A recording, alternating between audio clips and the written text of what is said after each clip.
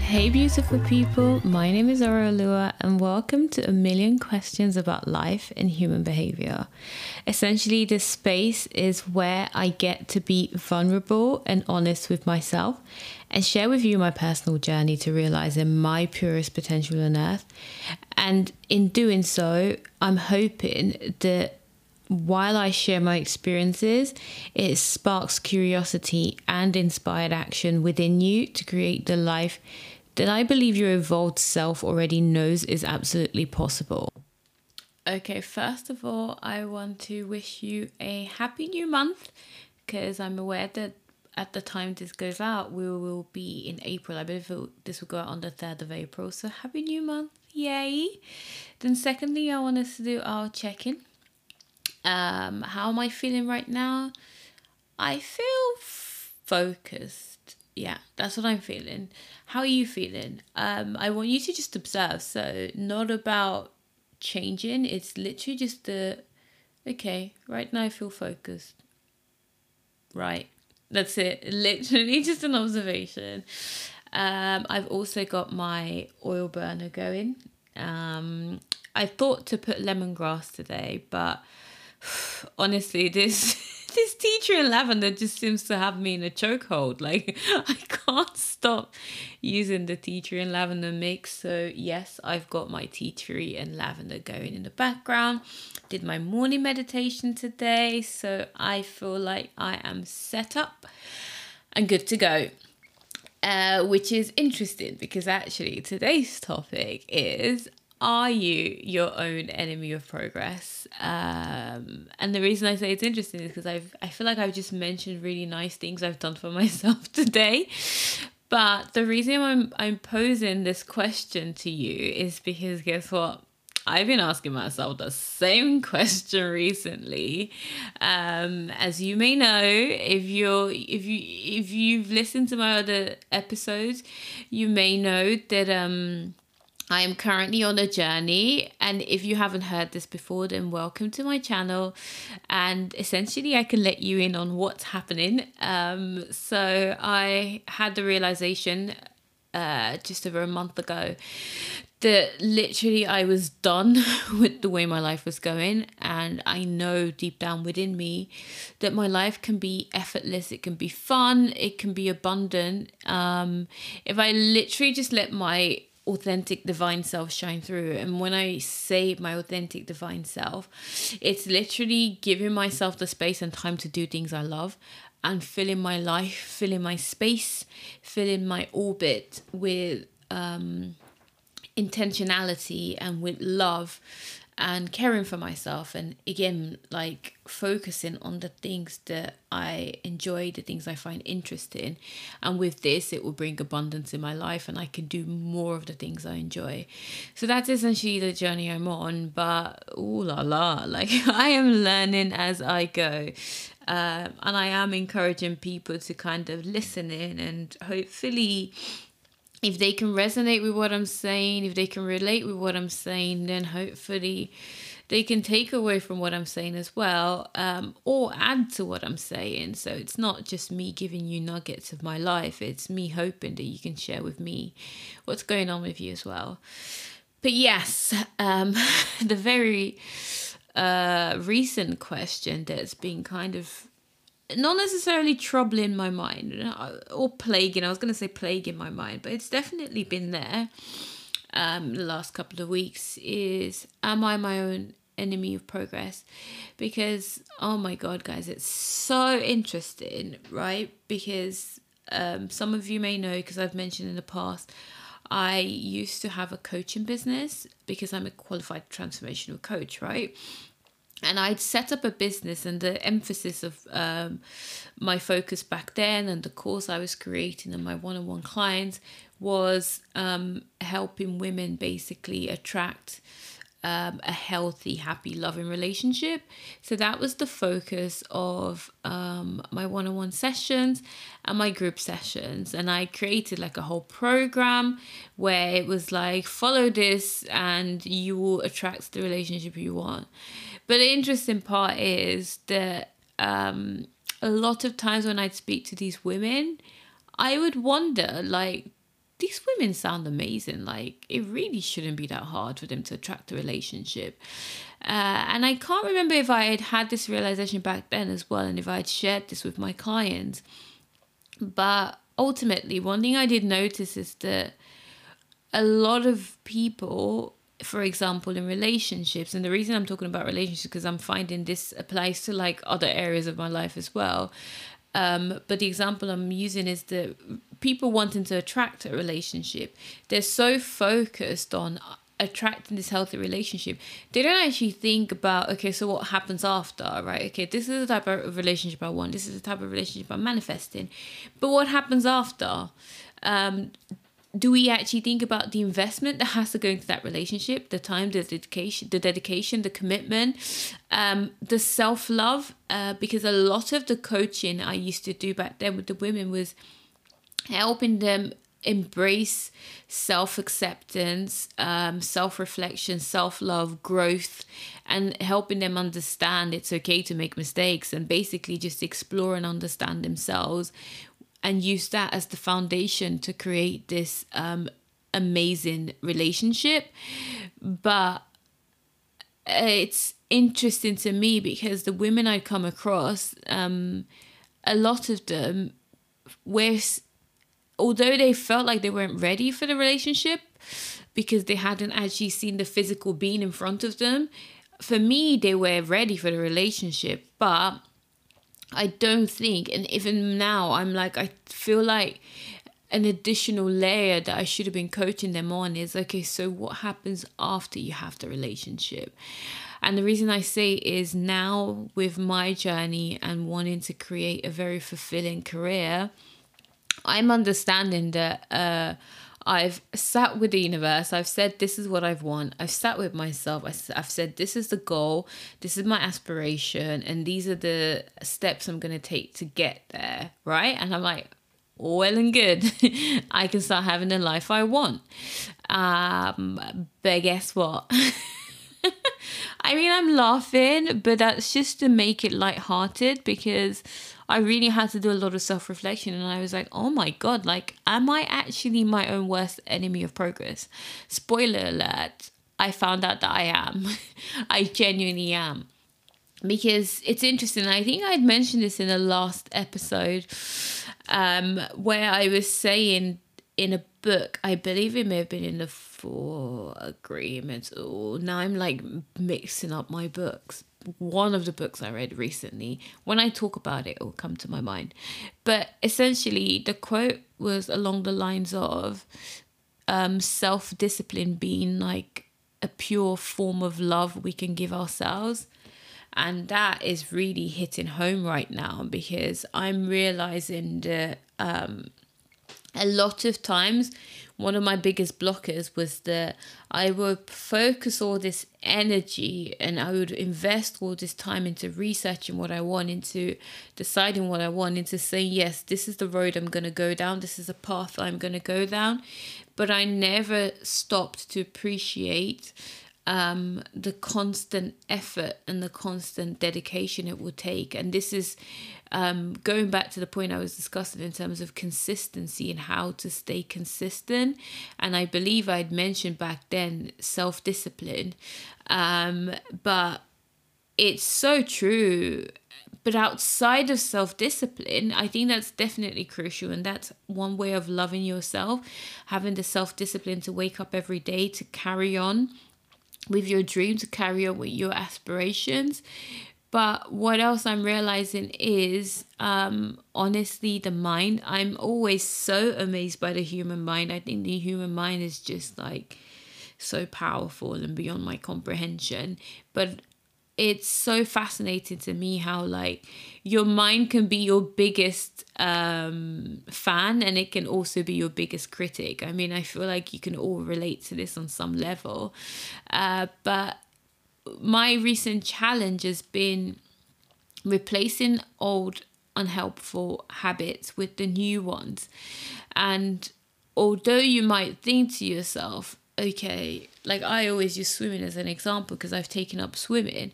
Of course I love swimming, but that effort it takes me to wake up every day and be like, well, not every day, I don't go swimming every day, but on the days I am going to swim, the effort it takes me to even like get dressed, get in the car, drive to the swimming pool, get in the swimming pool, then get changed, like even like listing it out, it's exactly what goes on in my mind when I'm about to do any activity.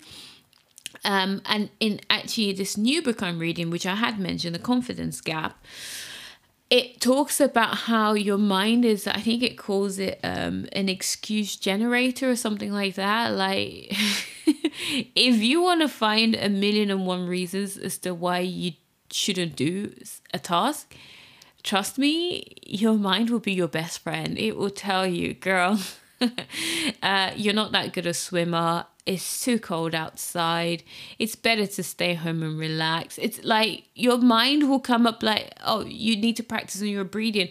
What if you drown? Like, Lord have mercy. Like the thoughts that like bombard my brain when every time I want to do something, every time I want to make progress, and not just the excuse generation, but well, it is the excuse generation, but I find the mind is very creative. It will not just come up with excuses, it will come up with a variety of excuses. It will go down the insecurity path, it will go down the fear part, it will go down the jealousy path where it starts to compare you with other people. It will go down the, well, you're not good enough. It will go down the, well, you might as well give up. And I mean, now I pause and think about it. I'm like, wow, because I know at a stage in my life, I actually used to pride myself and I used to say, well, I'm just such a realist. But actually what my brain had been doing is, I used to be back then, I used to be very, I used to say good. I used to be very good at predicting the outcome is what I would say. And I used to say, well, I'm such a realist because I would always think worst case scenario. But how detrimental has that been for me? But I used to take a lot of pride in it. And this new book I'm on to now, I'm kind of like halfway through it. I'll come on to what I feel about the book in a second. But in terms of what I'm learning from it, it does make a mention about one of the types of excuses your mind will come up with is like, it's the doom and gloom, where literally you're predicting the worst case scenario.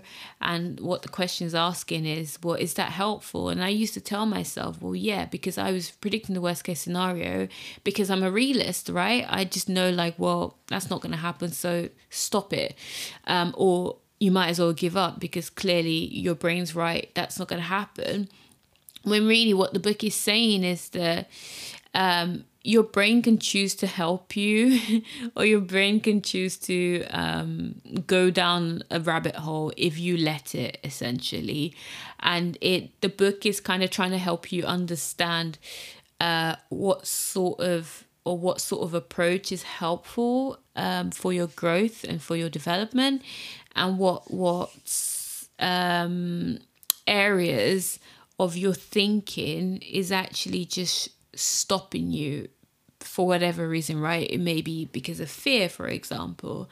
But yes, I used to pride myself in being like Miss Doom and Gloom. Well, I actually never used to call it Doom and Gloom. I just used to be like, well, I'm such a realist, right? And when I say I'm such a realist, it's kind of like, well, don't even bother starting that business because it's not going to be a success. Don't bother what research shows it's not going to be a success. What this shows is not going to be a success. Where actually it was just my brain coming up with excuses because I feared, did I deserve the success, or would I even be able to get there, or can I trust myself to get there? Because one of the things I believe I was lacking growing up is lacking discipline. But actually, according to this book, that's another excuse that your mind is giving you. Like, do you actually lack self-discipline, or is that just the story you've told yourself? So coming on to the confidence gap, actually, I'm yet to decide if I want to recommend it to you, because I mean, if you guys have listened to my other episodes, you probably remember how I was like hyping up Start With Why, which is interesting because actually my current manager told me, I saw he was reading the book, which I was like, oh, how come he's reading this book? Did he like come across my podcast or something? But let's just call it coincidence, even if I do tell people there's no such thing as a coincidence. Anyway, I saw the book Start With Why on his desk, and I was like, oh my God, I've literally just finished reading that book. And he's like, yeah, I'm only on the first few pages, but it sounded like he wasn't a fan. And I was like, well, doesn't mean he's not a fan, because I remember how I was like going on and on about Start With Why, to the point that even my sisters actually bought the book as well, because I just couldn't stop talking about it. Anyways, moving on to the confidence gap.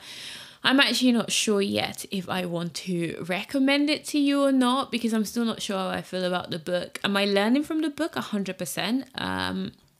I'm at the point where I'm like a bit skeptical about the approach in the book.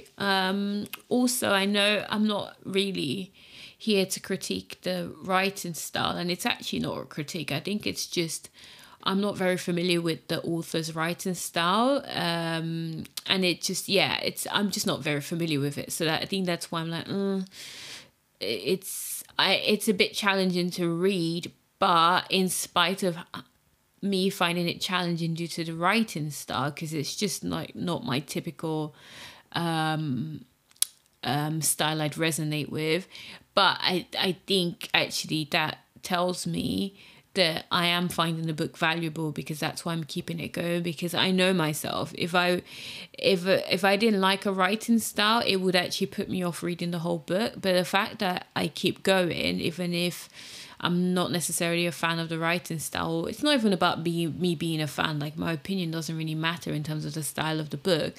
But I think the fact that I'm carrying on reading it shows that I am receiving valuable information from the book. That's why I carry on. But what I find about the confidence gap, in terms of the way our mind works, and essentially us being, because like I said, I'm finding out I am my own enemy of progress. I imagine there's some people listening may also realize that they are their own enemy of progress, and they most likely see their mind constantly generating reasons as to why they're not doing certain things. When it comes to staying consistent, and when it comes to taking yourself to the next level, not even taking yourself to the next level, like keeping it going, like the current level you're in, keeping it going. The mind can definitely be a massive blocker. The mind can, even like now with my podcasting journey, when I literally started just over a month ago, and I think so far so good, but even my mind telling me, oh, but you don't yet have lots of listens, when actually in reality I didn't even do a search. It's not like I looked it up, but I was on like the podcast platform where I upload, and it came up with these analytics, and I was like, oh, so I clicked on it, and it was showing me that on average it takes about 4 months for new podcasters to start to see growth on their channel. And I was actually checking their graph, and my listens so far seem to be in line with the trajectory of that graph. And I was like, oh wow, like it was actually quite nice, and it was actually quite rewarding for me to see that graph. And it did make me realize how I can be my own harsh critic, in the sense of like, oh, but you don't have enough listens.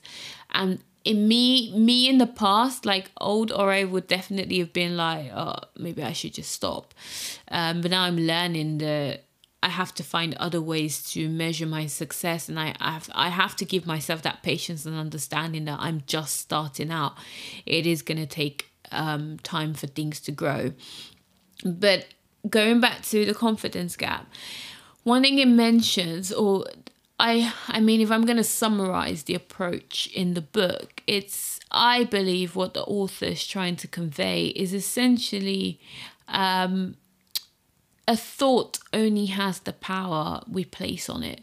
So to him, what he says is that often in pop psychology, when I talk about pop psychology, I talk about like positive affirmations, positive thinking, and you can create the life you want if you just like start to think more positively, which I know people, there's even like lots of articles that talk about like toxic positivity. So essentially my understanding of the confidence gap is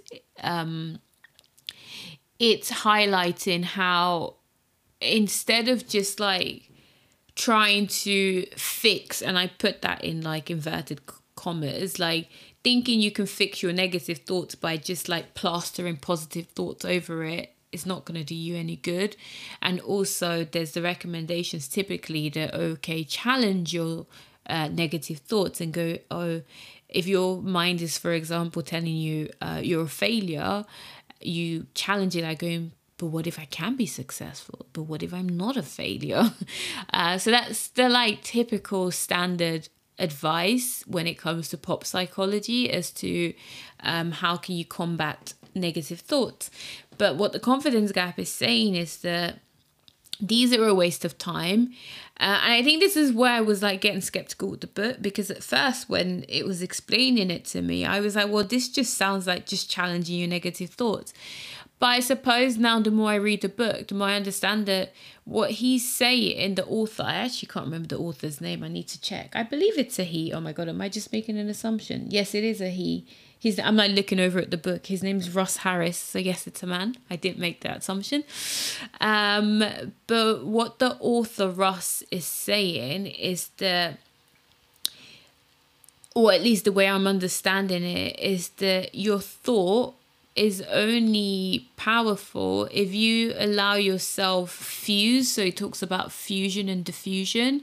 So I'll give an example to explain. So for example, if my thought's telling me, oh, well, this podcast is going to fail, he says there's like few options, right? So there's a typical option where I give myself positive affirmations like this podcast will be successful. This podcast will be successful, to try and mitigate that thought of this podcast will fail. There's the other one of like challenging it, like, well, what if it's a success? But what I'm hearing from the book is that what Ross is telling us is, well, there's another alternative. And he talks about, I think it's, so there's like 3 steps as one of like the helpful tips to addressing negative thoughts. And I think it's notice it, name it, then neutralize it, if I'm not mistaken, if I remember correctly. And what this means is, so there's that thought, this podcast is going to fail, right? My mind has presented that thought to me. His suggestion is I first notice it. Is that okay? I notice I'm having a thought that this podcast will fail. And then I name it. I'm like, okay, so what is that? That's Miss Doom and Gloom. So he suggests like naming your thoughts, by the way. So I'm like, okay, here goes Miss Doom and Gloom, or here goes that failure story again, type of thing, and then neutralize it. So he gives other examples of trying to neutralize it. So for example, one I actually found quite liked was that he was like, you sing that thought in like, for example, the example he gave is like the happy birthday tune. So again, it's like I noticed the thought that this podcast will fail. I noticed the thought that this podcast will fail. And actually it sounds ridiculous doing it out loud, but I actually want you to try it, because you'll notice that when you sing it in a song, I mean, what I do is I actually start smiling and dancing when I'm singing the song. So it helps neutralize the thought. There's other like ways of like other tips, but you pick which one works for you. And he also then talks about mindfulness and all of that. But essentially, sorry, I'm still laughing about the song I just sang, the tune I just sang. But what he was saying is like, I think he's trying to help us understand the essentially A thought is only harmful to you if you latch onto it and if you dwell on it. So again, going back to the example, this podcast is going to fail. If I dwell on that thought and I latch onto it, it will impact my performance when it comes to recording. It will impact my consistency when it comes to posting. It will impact me talking about it to other people, i.e. growing my channel, because then I'm like, okay, or I then might fall into like the perfectionist trap. Oh, this episode is not good enough. I need to re-record. I need to re-record and I'm going to exhaust myself. But essentially what he's saying is that you can take the power away from your negative thought, from your self-doubt, from insecurity, whatever you want to call it. If you can remove yourself from the thinking and realize it literally is just what it is. It's exactly what it is, a thought. And what are thoughts? Our thoughts are essentially words or images, right? If you someone who's very visual and I start to talk to you about being by the seaside, being by the beach and describing the beach, if you're visual, and probably if you close your eyes it'll be even better, you probably can start to see the seaside. So that's a thought.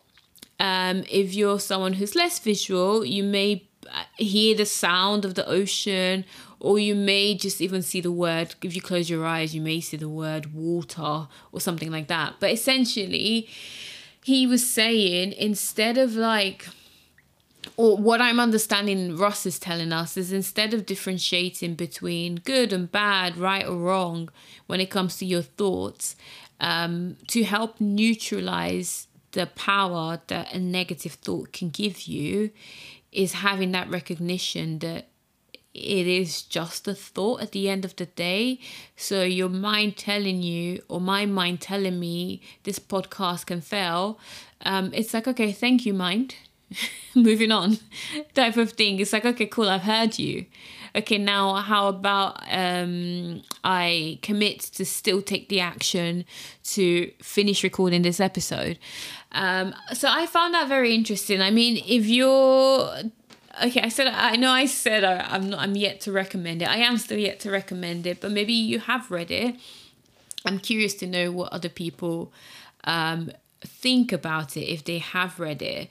But I find it interesting. And then there's more the book talks about, which I'll tell you about in a second. But before we get onto it, I'm actually really super excited to actually have the moment to even be able to mention this to you. But so anyone who's familiar with podcasting and like setting yourself as a podcaster or creating any kind of growth out of your podcast, maybe we're aware of something called affiliate marketing. Guys, can you believe, like, I know I'm like a mini, I know there's like they're called micro creators, but I'm like even tinier than a micro creator. So it blows my mind that I'm even in this space to have this opportunity. But I feel so fortunate to have within my circle. And when I talk about my circle, like, I mean, the circle can't get any close as to how it as to what it is now. But basically, without further ado, I had a conversation with my girlfriend. So fun fact, my girlfriend is an aromatherapist, and she had created her own essential oil brand called Terami. Yes, I am biased because she's my girlfriend and she's an amazing human. But I have also firsthand tried the essential oils, and they are, honestly, when it comes to the quality, like, I'm someone, I mean, before I even met my girlfriend, I always used oil burners. I always use essential oils. And nothing can beat the quality of Terami essential oils. She's got a company. It's still a very small company. I mean, talk about small business owner. It's literally just her behind the whole, behind the whole function at the moment.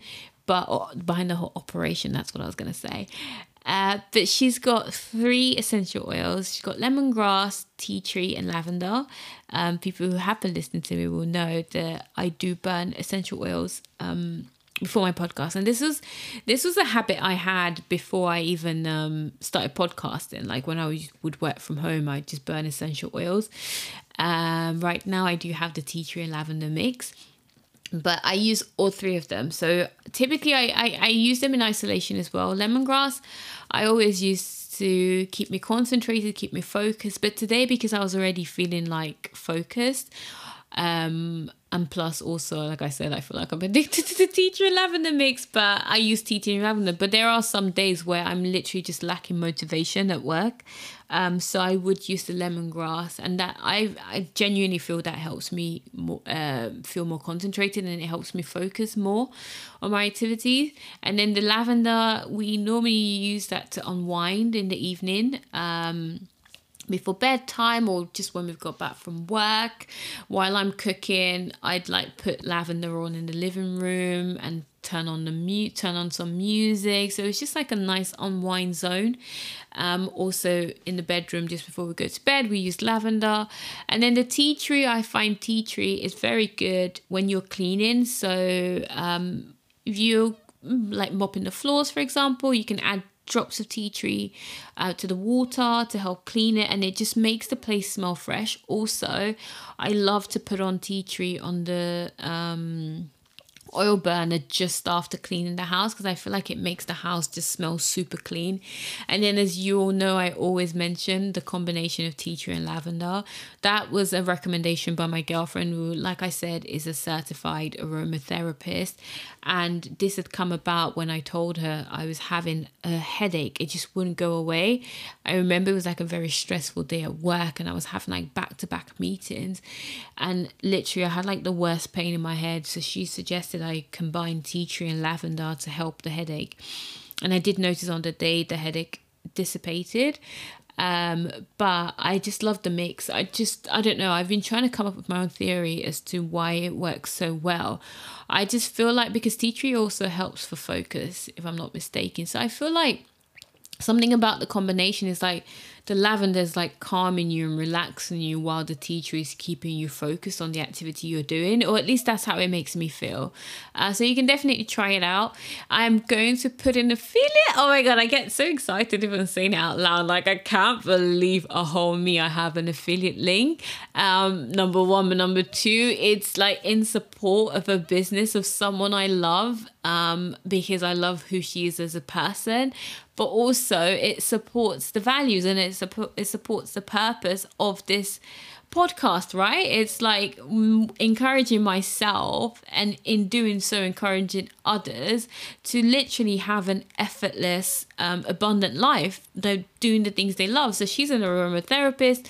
She wants to help people through aromatherapy. She wants to help people relieve stress at work, stop burnout, and literally just like all the negativity that can come into a 9-to-5.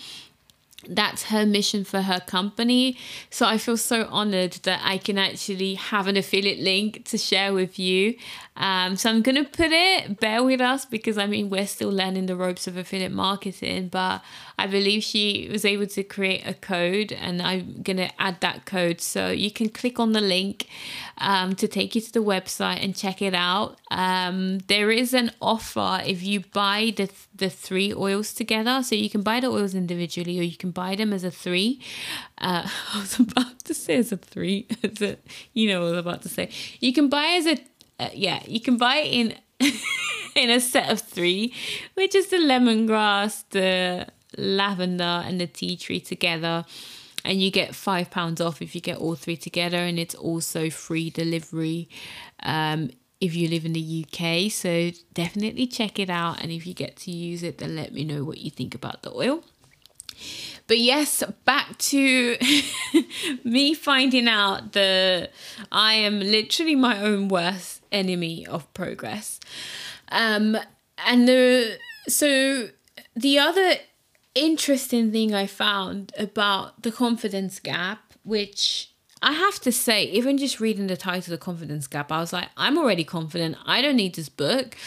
And I think clearly the author preempted that, because one of the first things that was mentioned in the intro was like, this is for people who, like, when you talk about confidence, it's not just someone who lacks confidence.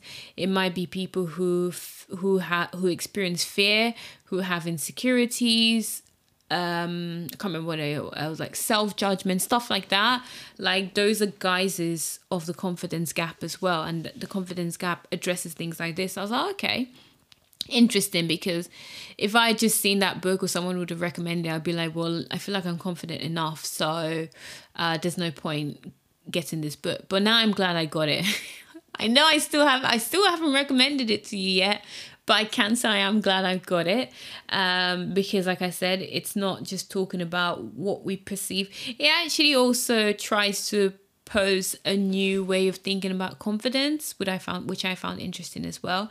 But one thing he mentioned in the book is the difference between confidence, the action, and confidence, the feeling. I believe it was the way it was presented, which I found interesting, because essentially I think what the book is trying to say, or what the book is trying to get us to do, is instead of focusing on or if I'm saying my goal is to be the best podcaster in the world, it's like, okay, cool, that's the end goal. So now, instead of overwhelming yourself and getting wrapped up or fused with these negative thoughts, how about you focus on being present in the moment and taking it one step at a time? Because one of the philosophies of the book is that if you are present in the moment, if you are focused, and when I talk about present at the moment, anyone who is actually into any type of pop psychology most likely has heard of the phrase mindfulness. And mindfulness is essentially just being so focused in the present moment. In, like, so for example, I'm speaking to you right now and I'm observing myself staring at the microphone. I'm looking at the shape of the microphone. I'm listening to the sound of my voice. I'm listening to how my voice vibrates inside my throat. And like, that's essentially mindfulness, where you take your time to notice every single detail of whatever activity it is you're doing. And you can apply mindfulness to everything and anything.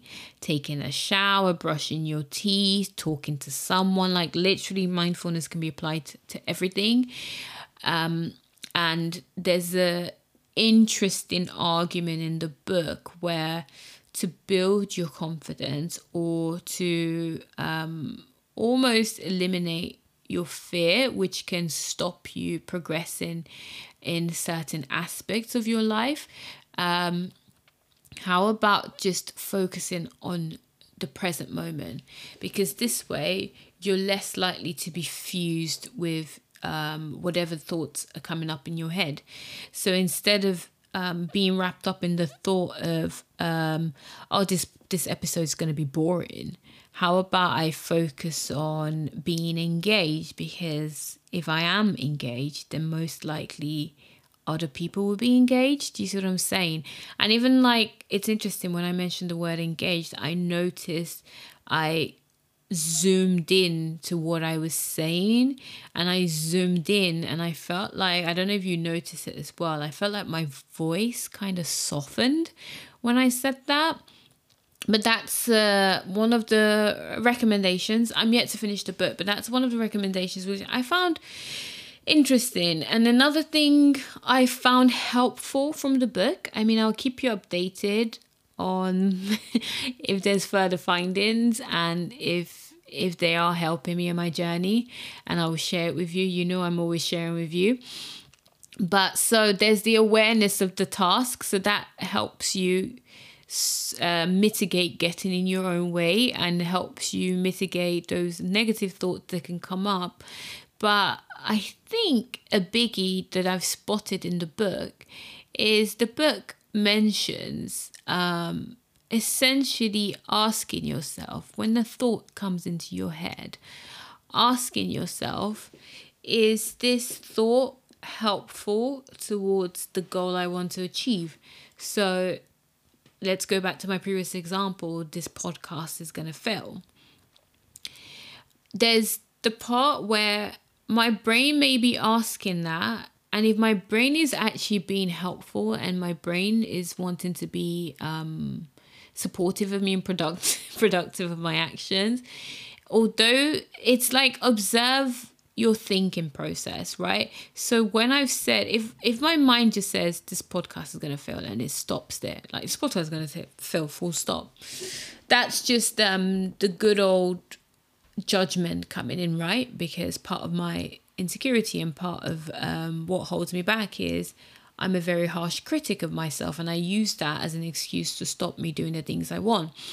So if I've had a thought and it's purely this podcast is going to fail, that's not helpful. So essentially what Russ says is like, almost question the value of that thought. If it's just a judgmental thought, how helpful is that thought?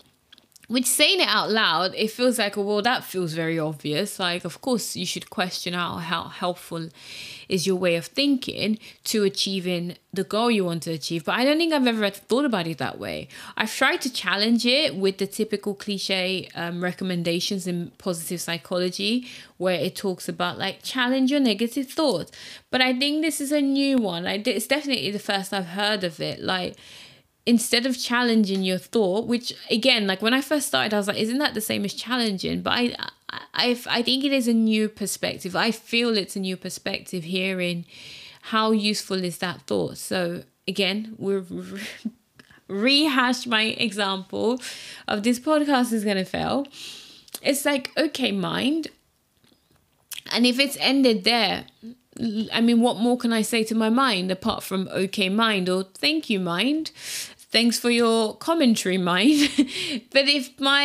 So that's the one hand. But on the other hand, if my mind had said like, this podcast is going to fail because we are yet to learn the analytics, or this podcast is going to fail because we seem to be struggling with new topics to talk about. Do you see what I mean? Like, it's like that difference between like even people in your social circle. It's one thing someone just like criticizing you, and it's another thing someone giving you constructive feedback. And it's actually, now I'm saying it out loud, I'm like, oh, I never thought about it that way. But I'd be more willing to listen to a colleague or a manager who is giving me constructive feedback as opposed to someone who's just criticizing me. If I found someone who's just criticizing me purely just for their own pleasure, or at least the way I perceive it, I most likely will get defensive, shut down, and not pay attention to them. And it most likely would impact my mood, right? But if it's like, look, all right, I care about you, I support you, I want to see your podcast succeed. And I think if it's going to be a success, maybe we need to improve on our analytical skills. Maybe we need to improve on our understanding of the analytics. That's your brain being supportive, and that's your brain being helpful towards your goal. So one thing the book also suggests is basically asking yourself when you get thoughts, is this in alignment? Is this taking me down the road of the goal I want to accomplish? So I ask myself, is this taking me down the road of having a successful podcast? If you go back to the judgmental one-liner, no, it's not. It's literally just a thought, right? It's literally just a commentary. The brain being busy and just giving, the brain being a busybody, my brain being a busybody and just giving a commentary. But if it's the latter, where my brain is like, okay, all right, I think to grow your podcast even further, let's learn some analytics. Then it's like, okay, actually, this is in line with the life I want. This is helping me towards the goal I want to achieve. So let me look into it. And then that's when your brain is being more, solutions oriented, as opposed to just criticizing you, where of course that's not what you want, right? You don't want just that self-criticism, which you can find is then like stifling your growth, and it's really what you're doing is creating excuses, and what you're doing is stopping your own progression, stopping your own success, and literally being your own enemy and being your own. And that's the thing, like, again, like I said, the mind is so powerful, but we're so powerful ourselves as people, where if you're looking for support, you are your own best support system. I mean, even take me, for example. One of the things I started setting in my milestones, because I would have mentioned about setting yourself milestones. One thing I've started setting myself as my milestone is getting myself, and this is the thing, guys, I can't even get to myself to listen to my podcast weekly. When really, before in the past, I said to myself I was going to listen to every episode and ask myself if I was being vulnerable, if I was being open, but guys, I couldn't even get, like, I had to set myself a milestone. And now I've done it as a monthly. So I'm like, listen to at least one episode each month. So I've started doing that. But I was like, at the start of my podcasting, I was like, it's so cringe. Why would I listen to my voice? I don't want to hear my voice, and I don't want to. But when I finally got around to doing it, I mean, maybe someone can explain this to me. Maybe there's a law out there to explain it, right? But I noticed that every time I listen to my own podcast, I get an additional listen or two from random strangers. But when I don't listen to my podcast, the plays are zero. Like, I mean, if someone can explain that to me, definitely explain it to me. But it's definitely an encouragement. But I've actually started listening to my podcast episodes. So far, I've listened to 2, which I'm actually quite proud of. I am going to listen to 1 because May's happened. By the time you've listened to this, May's happened. But I've set myself a goal of listening to 1 podcast a month, because talking about being my own enemy of progress, I couldn't even listen to my own episodes because I was like, I don't want to hear the sound of my own voice. But I'm like, how can I ask others to listen, or how can I anticipate others will listen to these episodes when even I don't want to listen to it? But I had to decipher that. I had to understand what was stopping me, and it's not that I'm cringe at the things I'm saying. It's that I just didn't want to listen to the sound of my own voice, because I'm sure somewhere along the way I've told myself that my voice sounds a certain way. But if I can give myself a moment, I feel like I can say, I'm like, can I say this? But I can say this. I have listened to a couple of episodes, and I enjoyed listening to it. Like, I'm like, oh, I found myself like laughing along to like my own.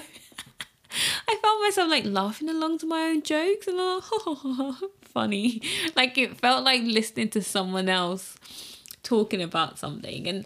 And again, it's like, even if I was the one who recorded the episode, like, I found when I was on the side of being a listener, I'm like, oh wow, yeah, that's true. Oh yeah, I didn't think about that. But this is me listening to like past me. It's like present me listening to past me and going, that's so true.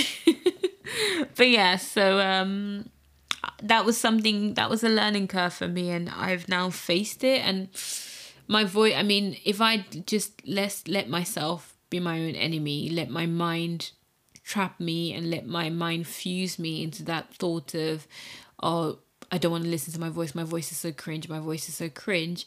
I wouldn't have listened to my podcast. And I think part of being able to replay my episodes is to assess and understand and like know what I can do differently, know what was good about it, as well as listening to feedback from other people. I should be listening, or at least giving my own view on my progression. So that was actually a big deal for me, being able to listen to my episodes, and I'm glad I did it. And it's funny because, well, funny not funny, but genuinely the negative thought I had of my voice is cringe. Like, it was, you know, those thoughts that like you feel it in your stomach. Like, I could feel it in the pit of my stomach, and it was like this strong resistance, like, oh my God, I can't listen to myself. I can't listen to myself.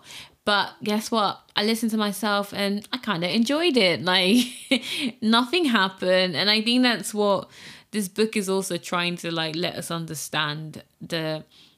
A lot of times your negative thought are just a thought, and just because you're thinking about it doesn't mean it has to happen, right? Just because my mind managed to convince me for a few moments that my voice is cringe doesn't mean my voice is necessarily cringe. And yeah, some people may find my voice cringe.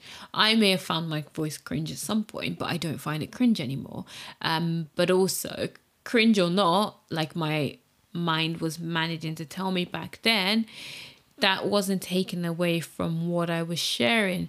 It wasn't taken away from the vulnerability I was showing, the openness I was showing. And I've believed that in spite of what I thought about my voice, and in spite of what others may think about when they hear my voice, I would imagine that the message being shared will be more powerful enough for them to focus on that, essentially. But yeah, hopefully, guys. Also, I mean, I'm conscious of the time. I could talk about this for ages, to be honest. But a couple of other things I was also noticing in terms of like stopping myself being my own enemy of progress is, I mean, this is the best way to change anything you want, right? Just incorporating old habits with new habits. Because I found myself doing little things like mindlessly scrolling on my phone. So I'm now replacing that. So like I mentioned earlier, with the wind down zone I do every evening. I try and light candles. I put on some essential oil, put some music on in the background, and I actually do that. I manage to do that on most nights. I don't really do it on weekends because I suppose I feel like I need it more during the week after like a long day at work. But I do my best to maintain that. I've stopped using my phone after 7 p.m. No social media after 7 p.m. I call it the wind down zone. And I replace it instead with like meaningful conversations with my girlfriend, or some nights I go out and go see friends. So it's literally just like, instead of letting the negative thoughts kind of consume me, I'm like, take it one step at a time, like not overthink it. And that's all part of like learning to live in the moment, isn't it? Because let's be honest, if we are truly living in the moment, it makes it easier for us to understand that our thoughts, either negative or positive, I mean, these really are just labels we place on them. But what actually matters the most in that moment is whatever you're doing in that moment. And if you allow yourself to fully engage in whatever activity, your brain's actually more quiet, right? Because you're concentrated. Your brain's only like bombarded with lots of extra thoughts if you're not concentrated. And for you to actually do a task well, guess what? You should be focusing all your energy on it. And if you're focusing all your energy on it, you're less likely to be surrounded by constant questioning in your brain, be it right or wrong, good or bad, positive or negative. If you resonated with this episode, I want you to share it with someone you know will appreciate some emotional and mental stimulation. Ultimately, the aim is to get connected in our vulnerable space where, guess what, it's okay to ask questions, plus take inspired steps that allow us have the life we want by doing the things we love. Before I leave, I want to challenge you to do something you are passionate about within now and the next time I get to speak to you. And on that note, Orolua signing out with so much love. Take care, guys.